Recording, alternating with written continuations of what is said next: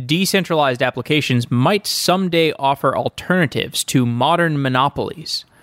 Uber, Airbnb, Facebook, Amazon, all of these services could be recreated on a decentralized stack of technologies like Ethereum, IPFS, and Golem. Fully decentralized services could be more transparent, cheaper, and more efficient. But let's be realistic.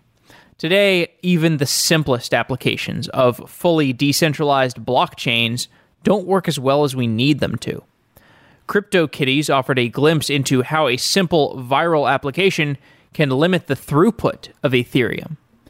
And don't forget that these technologies are some ways still subject to centralization in their current form. Miners form the decentralized consensus layer, and that mining activity is physically centralized in large mining farms.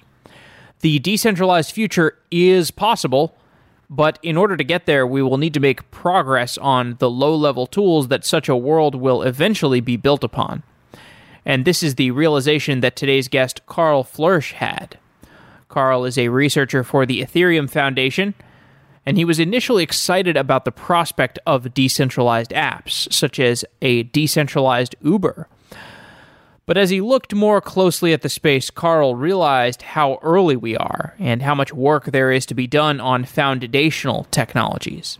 Proof of stake is the central topic of today's discussion. Proof of stake is a consensus mechanism that is an alternative to proof of work. In proof of work, miners race to validate blocks of transactions. This results in duplicated effort and perhaps wasted energy. In proof of stake, validators are chosen to approve transactions. These validators lock up an amount of currency that they are willing to stake. If a validator acts badly, the validator will lose their entire stake. This mechanism could be more efficient than proof of work, and we will explain why that is in this episode. If proof of stake does function, it could lead to a faster, truly decentralized Ethereum blockchain. And that's a remarkable potential outcome. If you're interested in checking out our open source community, you can go to github.com/softwareengineeringdaily, or you can download our apps to check out what we're working on. You can check out softwaredaily.com to find those apps. We've also got meetups coming up in New York and Boston and also in LA eventually. So if you want to follow our meetups, you can go to softwareengineeringdaily.com/meetup. And with that, let's get to this episode.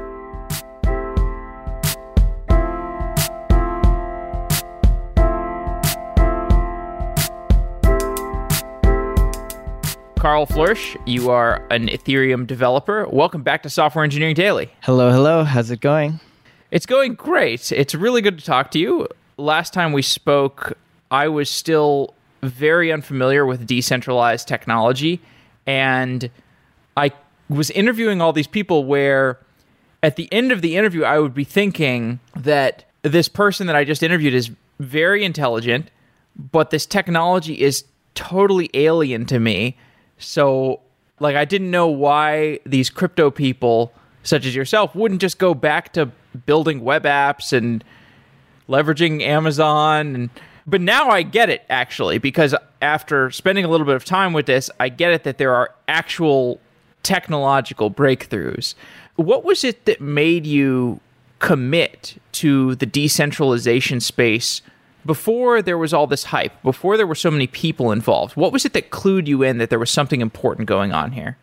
I got into the space essentially because ever since I grew up, my dad has been a bit anti-authoritarian and alternative, and I resonated with this kind of decentralized future. I didn't really know what it was. I knew that I was searching for a kind of re-envisioning of how we might be able to kind of even structure society in a broader sense. And is it capitalism? Is it socialism? Is it communism? Is it libertarian, whatever? And I saw this technology and I definitely didn't know what it was, but I felt like there was this kernel of something different, something that is fundamentally new about it. And it's taken me, so I kind of went on that gut feeling.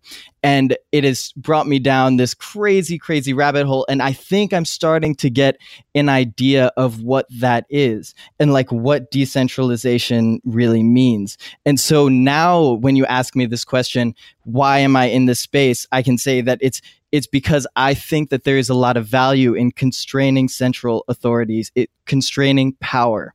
And so what that basically means is, if you, in short, absolute power corrupts absolutely, something along these lines. When we have this ability to constrain power, it actually gives people a level of trust that is not able to be achieved in other settings, because you know that there is, some recourse for bad behavior. And so this has been my focus from then till now. Now I just kind of have a better idea of what it really is that makes this space special. Yeah, because I remember last time I talked to you, most of what we discussed was the big picture. And I think this was largely because I was not super familiar with the engineering side of things in the decentralization space.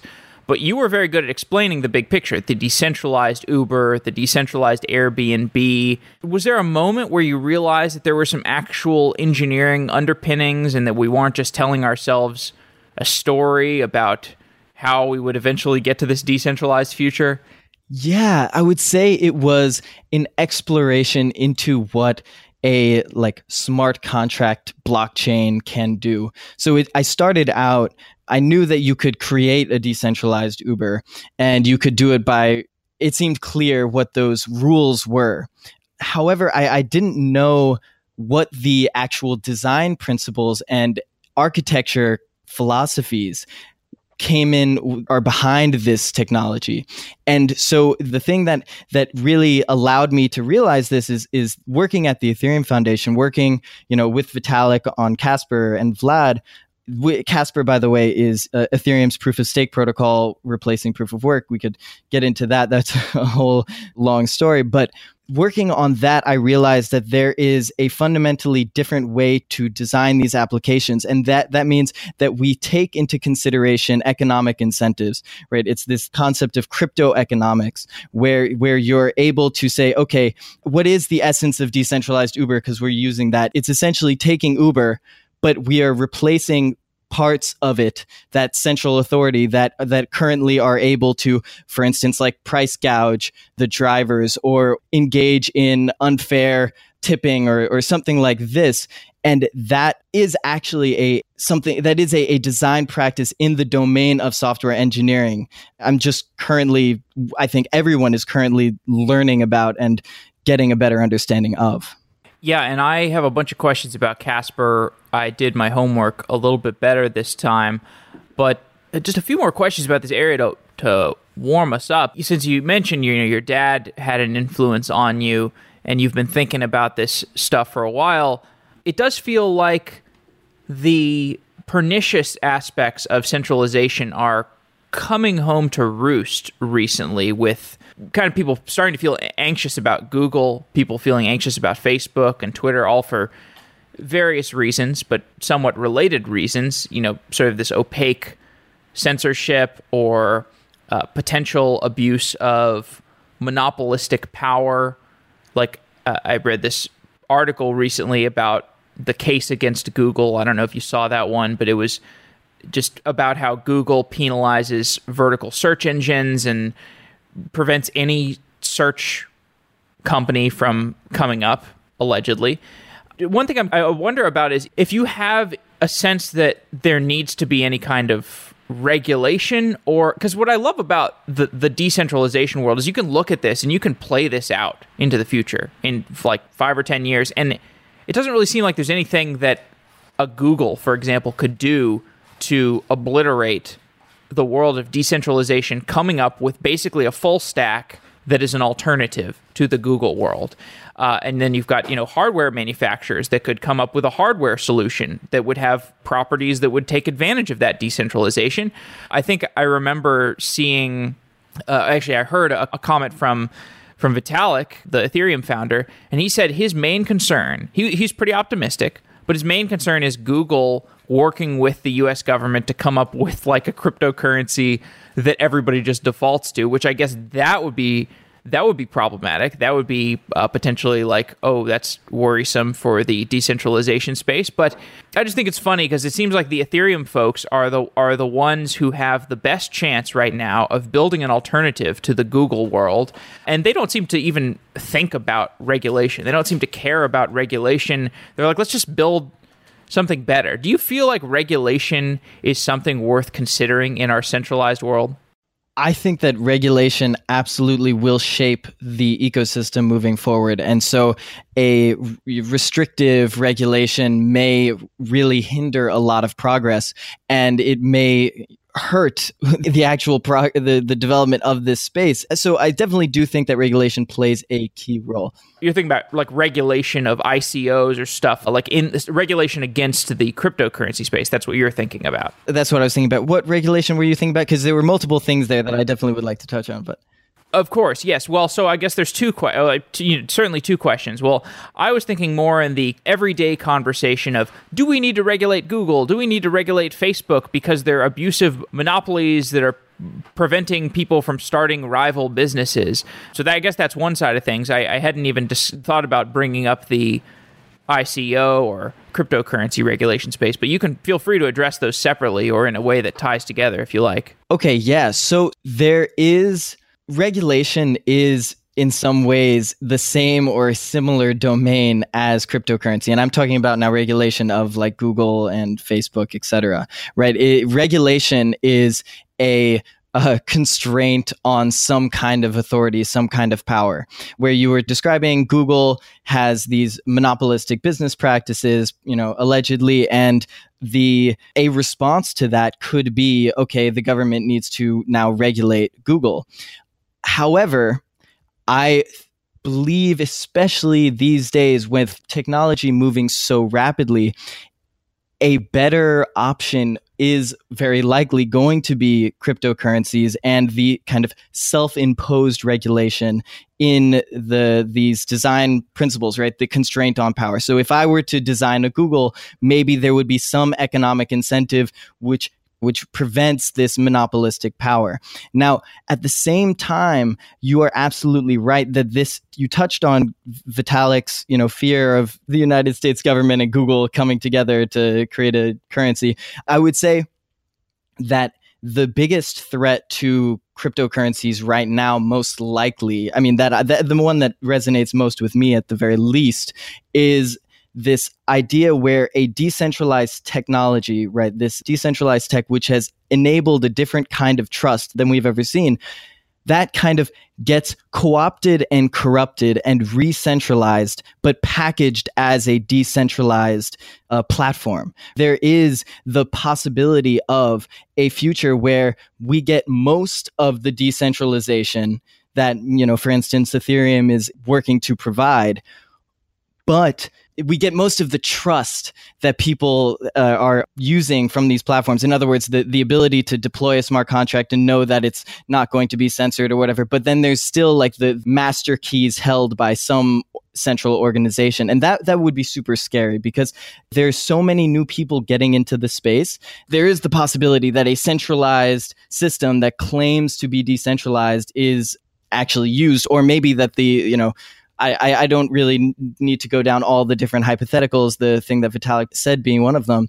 But this is definitely scary, right? Because the thing that I'm excited about is the new design principles, the new architecture, the new web stack that we can create, and that is crafted such that central authorities do not retain absolute power.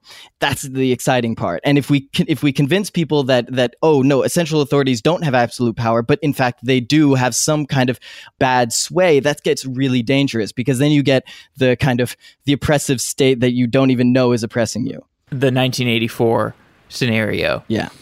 I think this will have a relation to our conversation because the way that Bitcoin, well, I guess, and Ethereum, if I am correct, are arranged right now is you basically have an AWS type of entity that is managing the consensus, which is the collection of mining organizations where all of the validation work is being done. And if somebody took control of all those miners, you could really disrupt the network. Is that accurate? Yeah, absolutely. I could continue. This is my specialty in a lot of ways, right? Please. I mean, we'll get into the mechanics of proof of stake and why that is perhaps an alternative that leads to a more pleasurable form of consensus with less dangerous centralization. But yeah, I mean, go ahead and address that point from a high level. Yeah, I mean, from a high level, of course, the point of these systems is that, okay, you design some incentives, and these incentives under normal circumstances or under even extenuating circumstances will produce results that you find desirable. And that means, in this specific case, creating a single blockchain, a single record of history that is, not censorable. In other words, you can't, censor new transactions, or that cannot be reverted. So you can't actually, buy a house and then have your house, the money kind of reverted or the record reverted, either one. And so these are the properties that we want to maintain with proof of work as it is today. And you're absolutely right that a system that is designed, architected to be decentralized doesn't necessarily mean that it is uncorruptible. And that is actually kind of the point. This is kind of what I was getting at with saying that, okay, there's something that can masquerade as a decentralized platform, but in fact be a centralized platform. But yes, we are working with proof of work today. And as you said, we're working also to replace it with Casper. Okay, so proof of work is a mechanism we've explained several times in recent episodes, but to abbreviate it, you have all these transactions that people are making throughout the world, and then the different miners have pools of transactions, and they pull from those pools of transactions, and they are racing to solve a cryptographic puzzle associated with a collection of transactions at any given time. When they solve the cryptographic puzzle, they have validated a block of transactions, and they broadcast that to the rest of the full nodes on the network, and that propagates to the light nodes. And that's how you come to consensus about a blockchain in a proof of work scheme. How do things work? And this is basically how things work in Bitcoin and Ethereum today. How does a proof of stake system contrast with that proof of work based system? Great question. So, proof of stake and proof of work both rely on this limited resource. There is something that is limited, and that resource is used as essentially voting rights for what is the main chain. So the limited resource in proof of work is energy, right? We don't have infinite energy. So that means that you can acquire this energy, and by acquiring more energy, you acquire more voting rights, essentially, for building for voting on what is the main chain. And so you vote with your energy. And in fact, there are crazy analogies where in proof of stake, we use security deposits. So security deposits, this actually, and before I bridge the analogies, I'll explain. So that's proof of work, as you described. Proof of stake, what we essentially do is we have these bonds, and these bonds are locked up ETH, and that is, the cryptocurrency in Ethereum, or the underlying one. Now, the bonds represent your voting rights, your weight. So the more ETH you have locked up in this smart contract, in this Casper proof of stake smart contract, the more voting rights you have for what is the actual main chain. And so what we do is we're doing this hybrid Casper approach. So instead of replacing proof of work full steam ahead in one fell swoop, we're doing a checkpointing scheme. So that means approximately every 50 blocks, we have a new checkpoint. And this checkpoint essentially is a single block which validators, this is the people who have this bonded stake, vote on a particular checkpoint. And this is a particular block at a certain height. So really these checkpoints, the actual definition of them is just, block number mod 50. And if that equals 0, then you're at the checkpoint. And so you just vote on what that block is. And if you get more than 66% of the votes, then that is considered finalized. And what that means is that is in the main chain. Now, here is the classic problem. In proof of work, if you were to vote on a single block, that means that you have to burn energy. So that costs you money. It costs you money to vote. Now, but in proof of stake, it doesn't cost you money to vote. It's just essentially signing a signature saying, I vote on this particular chain. And so what has classically plagued proof of stake systems is this nothing at stake problem. And the nothing at stake problem is basically what I just described, where in proof of work, you don't have nothing at stake because you just created a block that means you burned some amount of electricity.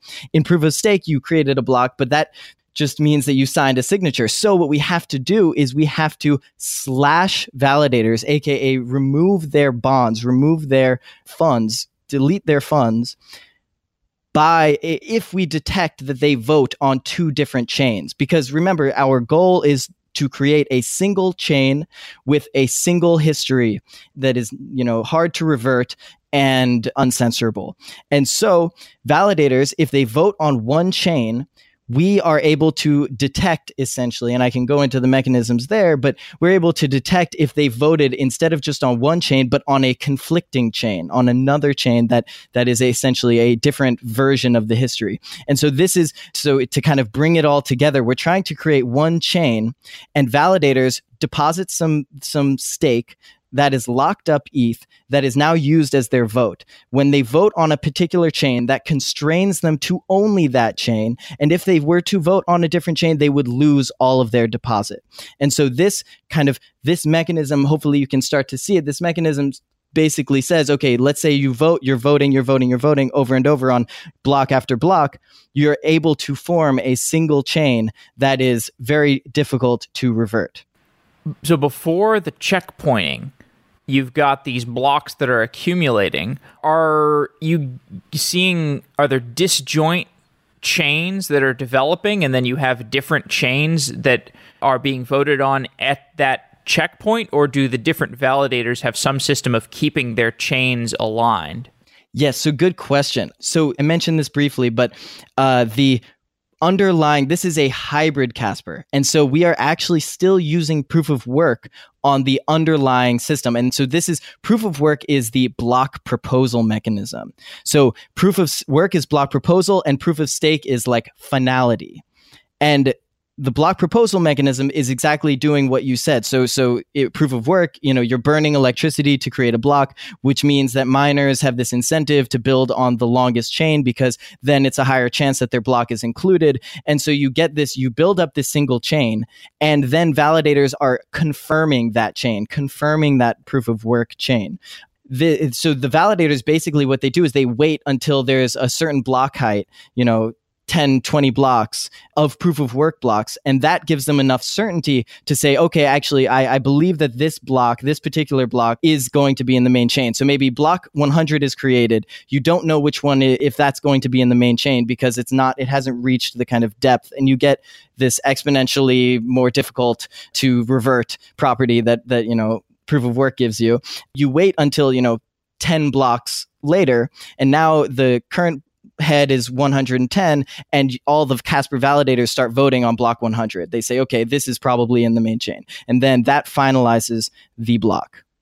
So under current proof of work, we know that this is a pretty sturdy form of coming to consensus on the transaction history.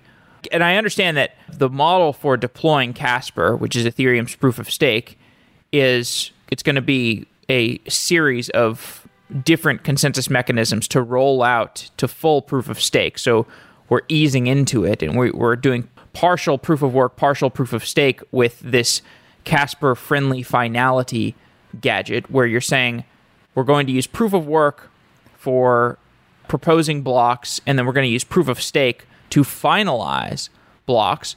But if we've already got a proof of work system that works and we're not throwing it away, why is finality important? Are we giving up some degree of consistency or some degree of consensus in our proof of work? Are we sacrificing some consensus reconciliation with the classic proof of work, and we're moving that to the proof of stake periodic checkpointing? So we're not really giving anything up we probably will reduce the block rewards for proof of work, which means that economically it's pretty reasonable to guess that there will be less, total difficulty on the chain, aka less people doing proof of work. But the real reason why we're moving to proof of stake, and by the way, block proposal is done with proof of work and hybrid Casper, but full Casper is absolutely coming and being worked on, and that completely strips out proof of work completely. And so the reason why we're moving away from proof of work, there are a whole slew of reasons. However, the first one and most clear cut is proof of work currently burns an obscene amount of energy. So this is from one perspective, this is a practical, let's not destroy the earth with our consensus protocol. And just to give you an idea of how much, currently the Bitcoin blockchain burns more energy than like 156 countries, essentially.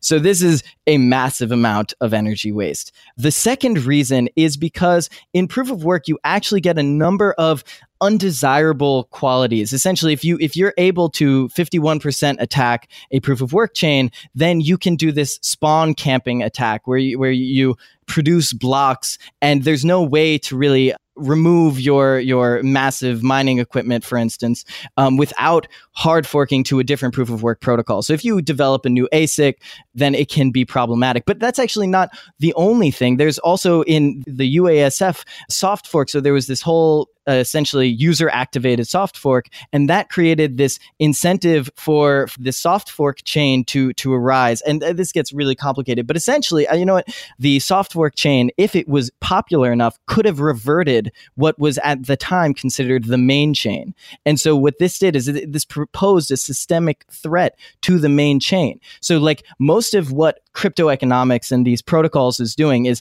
they are planning for the worst case scenarios. So they're essentially like minimizing that long tail risk. And when I talk about these things, it may sound, that sounds like a crazy thing. Why would that ever happen? Well, that's what we're trying to plan for. And that's why you trust the protocol, is because we have a plan for each one of these terrible circumstances. This is really critical because, you could use a Google. You don't need proof of work. You can just have proof of authority. Google will sign off on your transactions. But then, once again, you have this risk. So, and the final thing that is actually very practical is that once we move to sharding, which we can totally talk about, which is scaling the blockchain, it's very useful to have a active validator set. So to scale a blockchain, maybe I'll get into this later, but having an active validator set is really important because it allows you to randomly sample from the validators and basically assign validators to shards. That is a critical security property because if you were an attacker, you could focus your mining power on a particular shard otherwise, and that would totally break the security of the system because we want one secure mechanism, one secure consensus mechanism that then is able to propagate that trust throughout many, many different kind of chains or a large number of transactions on a blockchain. Yes. Okay. I think I am seeing where we're going with this. So we've seen that proof of work gives us a sense of security and a sense of safety and a sense of liveness so far over the last decade, and that makes us pretty comfortable with proof of work. But people are starting to pay more attention to blockchains, and more attack vectors are going to be tried. It's worth building more insurance in, and the 51% attack, which we remain vulnerable to, because if the miners got overtaken by 51% of some centralized, evil, malicious force, then we would have a severe problem.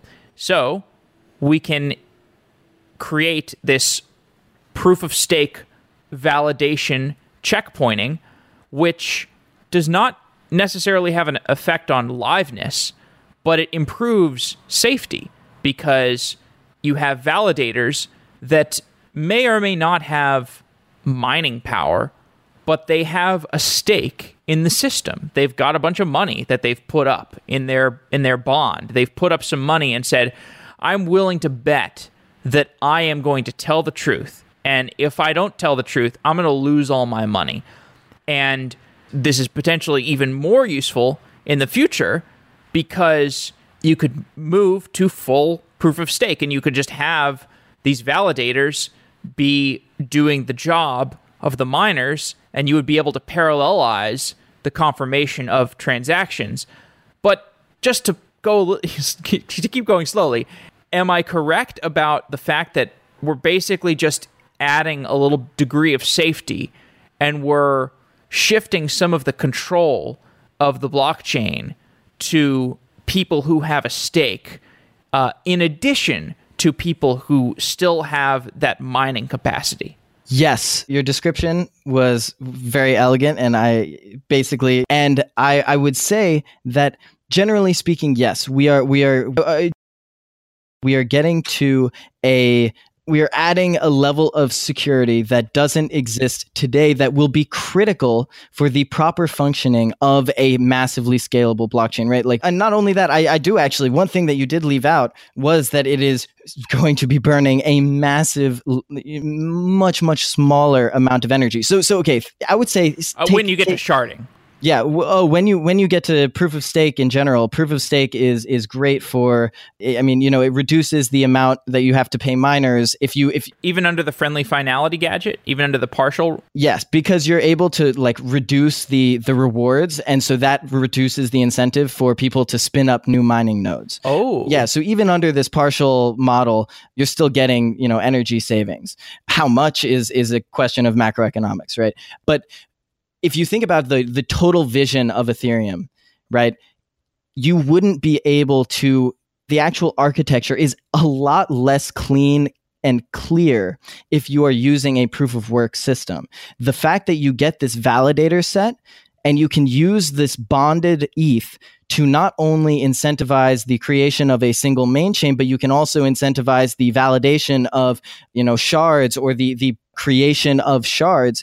It's like, just from a design principles standpoint, this is like what makes sense. This is the natural construction for a blockchain of this type, right? And proof of work is super elegant and super reasonable and is useful in a lot of different scenarios, but it is not the optimal kind of long-term solution for the kind of blockchain that Ethereum wants to be. And the kind of blockchain that Ethereum wants to be is a blockchain which provides you trusted execution of smart contracts that are scalable and can, power a large percentage of the economic activity on planet Earth, whatever. Okay, so let's say the United States government steps in and launches a Sybil attack where they spin up a bunch of accounts on Ethereum, and they purchase 75% of the Ethereum in circulation, and they use that 75% to have their stake. They make these big bonds, and they spin up a bunch of validator nodes. Is the Ethereum network vulnerable to that circumstance where you have 25% of the wealth of Ethereum in decentralized accounts like you and me, and 75% is the US government teamed up with Google somehow? Is that problematic? So this is an amazing question. The critical thing when you're designing these protocols is you want to constrain power, right? And so what that means is that any constraint you can provide, some of these constraints aren't necessarily, some of these are like fundamental constraints. So even if you do have 75% of the stake, let's think about what you can actually do. So here are some of the actions. And this is how you would design any of these protocols. And I'm talking about Casper, but I'm also talking about any blockchain application built on Ethereum or, another blockchain. And this is, you think about, okay, the central authority, what can they do? Okay, one thing they can do is they can revert history. So they can cause a safety failure. That means that they voted on two different chains, and those two chains both got finalized. So that means that the users are basically, let's say you withdrew your money from a deposit on one chain, but it didn't actually go through on the other chain, and some kind of accounting got messed up and you lost your funds. So that's really bad. That's a catastrophic failure. Now, in that case, you will see at least 1/3 of all of the total deposits of the validators get slashed. The US government in this case is going to lose a large large sum of money. So that is one thing that they can do. And that also has other ripple effects, right? Maybe that decreases the value of ETH in general, or, so this is, I'm not going to be able to give you a full recount of like what is going to happen, but this is, these are the actions in terms of, these are the actions. So now, the second thing is they can start censoring. They can, for instance, censor other validators. Now, one cool thing about Casper in the way that we have designed it is that it actually has a censorship resistance built in. So how this works is if validators detect censorship, then what they can do is they can actually create a soft fork. So this is they can start mining their own chain, a chain that is not censored because the censoring party is on the main chain. Now, what this soft fork can do is automatically, without even a hard fork, without having to, cause a, big social change where everyone updates their clients to remove the US government's coins, validators on the censored chain will actually be able to, they lose money. So everyone's losing money well, not everyone, but the US government, let's say they have, 75% of stake. So their chain is working seemingly normally, but the censored chain is not.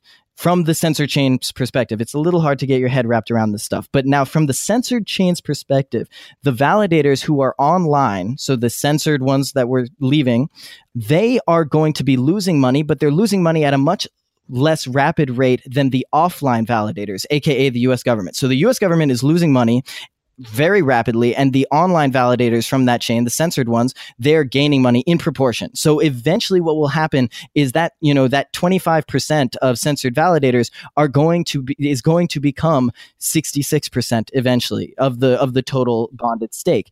And at that point, there is the potential for two chains to be finalized. Now, what that means is this is kind of a leaking mechanism where a censoring majority is actually leaked out of the validation role. And the reason why this is important for a number of things is what we're doing is we're analyzing the incentives for all of the different parties involved. And so one incentive that's actually pretty cool is if you believe that the censored chain is more or will win, right? And one chain is more valuable than the one chain is going to have all the value, then there's actually this incentive for you to defect from the censoring chain, the government-owned blockchain. And so even in the case where and so all of this combined, even in the case where the government is going to be, let's say, reverting finality, or it's going to be censoring other validators, even in these cases, they are constrained in what they can do. They have these disincentives, they have these mechanisms, these checks and balances, which keep them in line.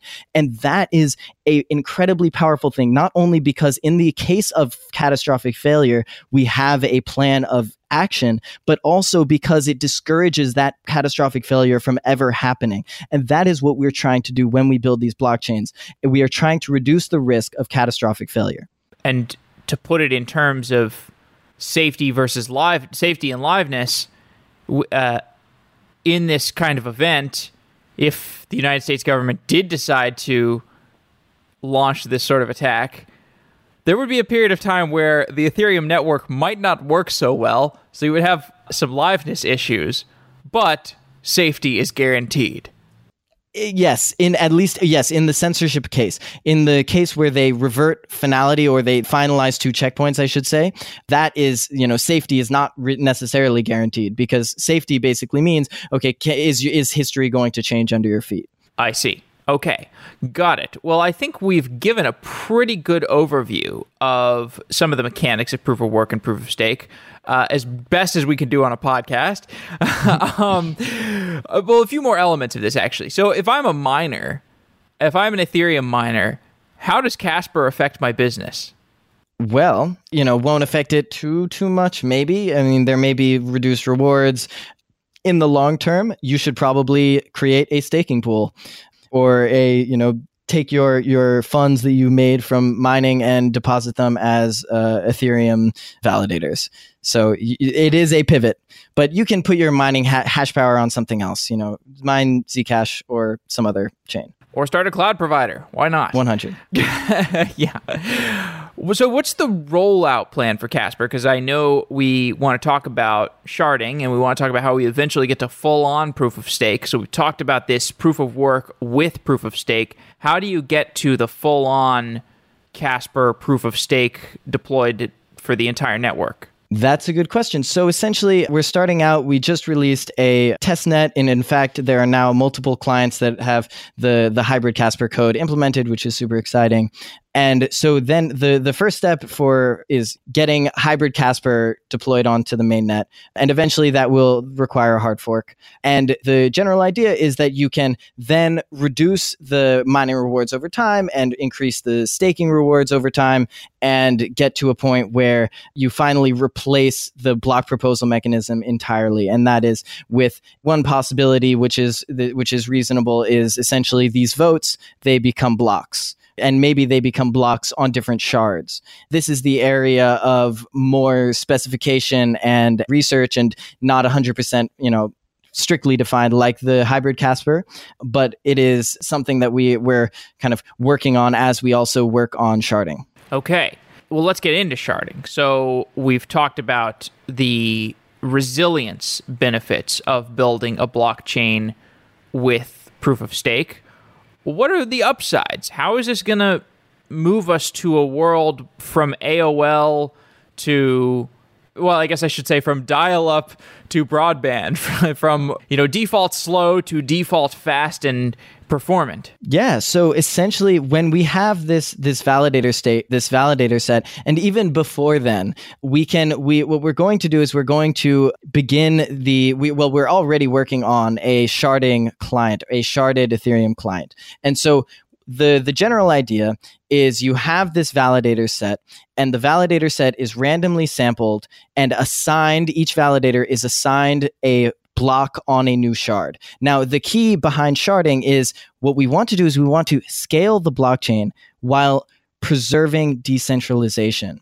So what does that mean? That means that you can scale a blockchain a number of ways. You can scale a blockchain by making huge blocks that are very computationally difficult to compute, and that only can be done by a AWS server or a quantum computer or whatever. That is scaling but not maintaining decentralization. The way we need to scale if we want to fulfill this kind of Web3 crypto economic vision is we need to scale while still allowing every laptop computer the ability to validate the network. We want to create a system where all the participants are, small, relatively speaking, weak computers, but that combined creates this resilient and secure blockchain and scalable blockchain. And so the way we're doing that is we say, okay, validators, you don't actually have to download all of the blocks from all of these different shards. So think about each shard as its own blockchain, and validators are building blocks on those blockchains. Now, we don't want the validators to hold all the blockchains on their computer because remember, Ethereum currently runs on a laptop computer. If you were to run 100 Ethereum side by side on your laptop computer would just explode, right? So not really, but the way that it works is these validators are able to be assigned a particular blockchain. They validate to check to see if it is valid, if those blocks are available. And once they see that the blocks are available, if they are available, they build on the longest available chain, it's basically chain that they can download. And so what we're actually doing is we're separating out this validation from the block proposal. So you'll now also have, you have two classes of citizens. You have this validator that's checking that blocks are available. And then you have this block proposer, which is downloading all of a single chain, which is basically what an Ethereum client does today, and proposing new blocks on that chain and, executing transactions, basically bundling up transactions into blocks. And validators are saying, okay, is that block available? Can I download all of it? Does it make sense? Let me include it in what I believe is the next step for this particular shard. And so what that does is that means, okay, now we're able to build 100 different shards, which is what we're starting out with, 100 different shards, while still maintaining this property that every validator, every participant is running on a laptop. It's just to drive the point home a little further for the efficiencies of a sharded blockchain. So in today's blockchain validation mechanism, you've got miners racing to validate similar blocks of transactions. So each of them has access to a mempool. The mempool is roughly the same, and they're probably going to pull out similar transactions from the mempool and decide which of those transactions go into a block. And all of the miners are competing to solve not exactly the same puzzle, but a very similar puzzle, and they're racing to validate overlapping transactions. So basically, out of n miners, n minus 1 are going to have their work essentially go to waste. I mean, it's arguably not going to waste because this is the only system that we know from empirical data works to keep a blockchain consented upon in a safe way.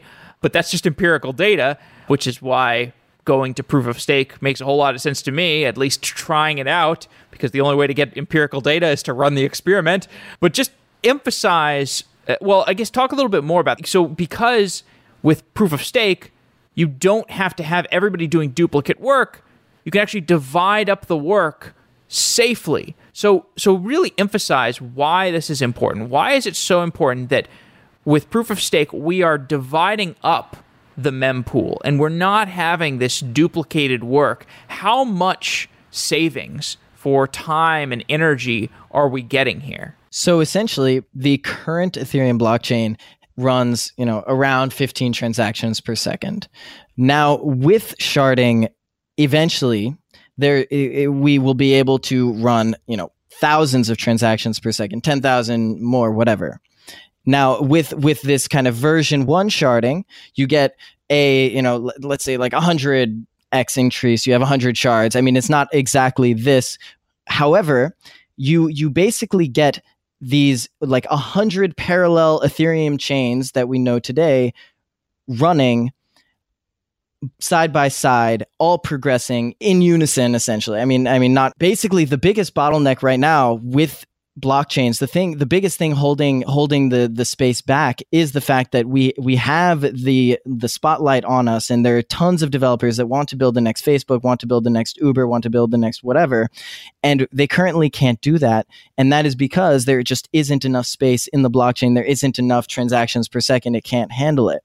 And so what we're doing is we're saying, okay, we need to make sure that all these applications that need to exist for this decentralized vision are compatible on the blockchain. And so what we're doing is we're creating we're working on sharding, which is going to speed up the transactions per second massively for the core Ethereum. And then we're also, innovating on, design practices so you can actually, bundle transactions together, for instance, and submit less information to the main chain, but get more effect. And so Ethereum currently supports about as many transactions as Uber does. And so if you were to implement Uber in a naive way, maybe it would just fill up a single Ethereum blockchain. And so what we want to do is we don't want to just support Uber. We want to support Uber, Facebook, and every competitor and, the universe. And so we need to, instead of just having one Ethereum, we need 100 Ethereums or maybe 1,000 Ethereums, 100x, 1,000x, what we're doing today. Okay. So yes, I'm with you. Like scaling transaction throughput is going to be great for scaling Ethereum. And I don't think we have time to talk about Plasma, unfortunately, but Plasma is a way for scaling smart contract execution, and it has something to do with sort of turning every smart contract into its own scalable entity. Maybe we'll have to do another show on that. But is the problem only transaction throughput, or is it also a lack of other infrastructure? Because, for example, Ethereum is the world's computer, but it's not it wouldn't make sense to do S3 with the Ethereum blockchain. Like you would probably do that on something like IPFS. And I have not really heard anybody proposing some sort of like data warehousing solution built on the blockchain or some distributed streaming service. There's so much infrastructure that, for example, an Uber has built and that, Facebook has built internally. And maybe you could have some mixture of centralized and decentralized infrastructure, but I think what I'm trying to get at is like, what are the other bottlenecks to getting to the decentralized Uber? Do we need IPFS to be in production and to be proven to work, or do we just need Ethereum and we can build the decentralized Uber while using S3 plus Ethereum and then eventually migrate S3 to IPFS, for example?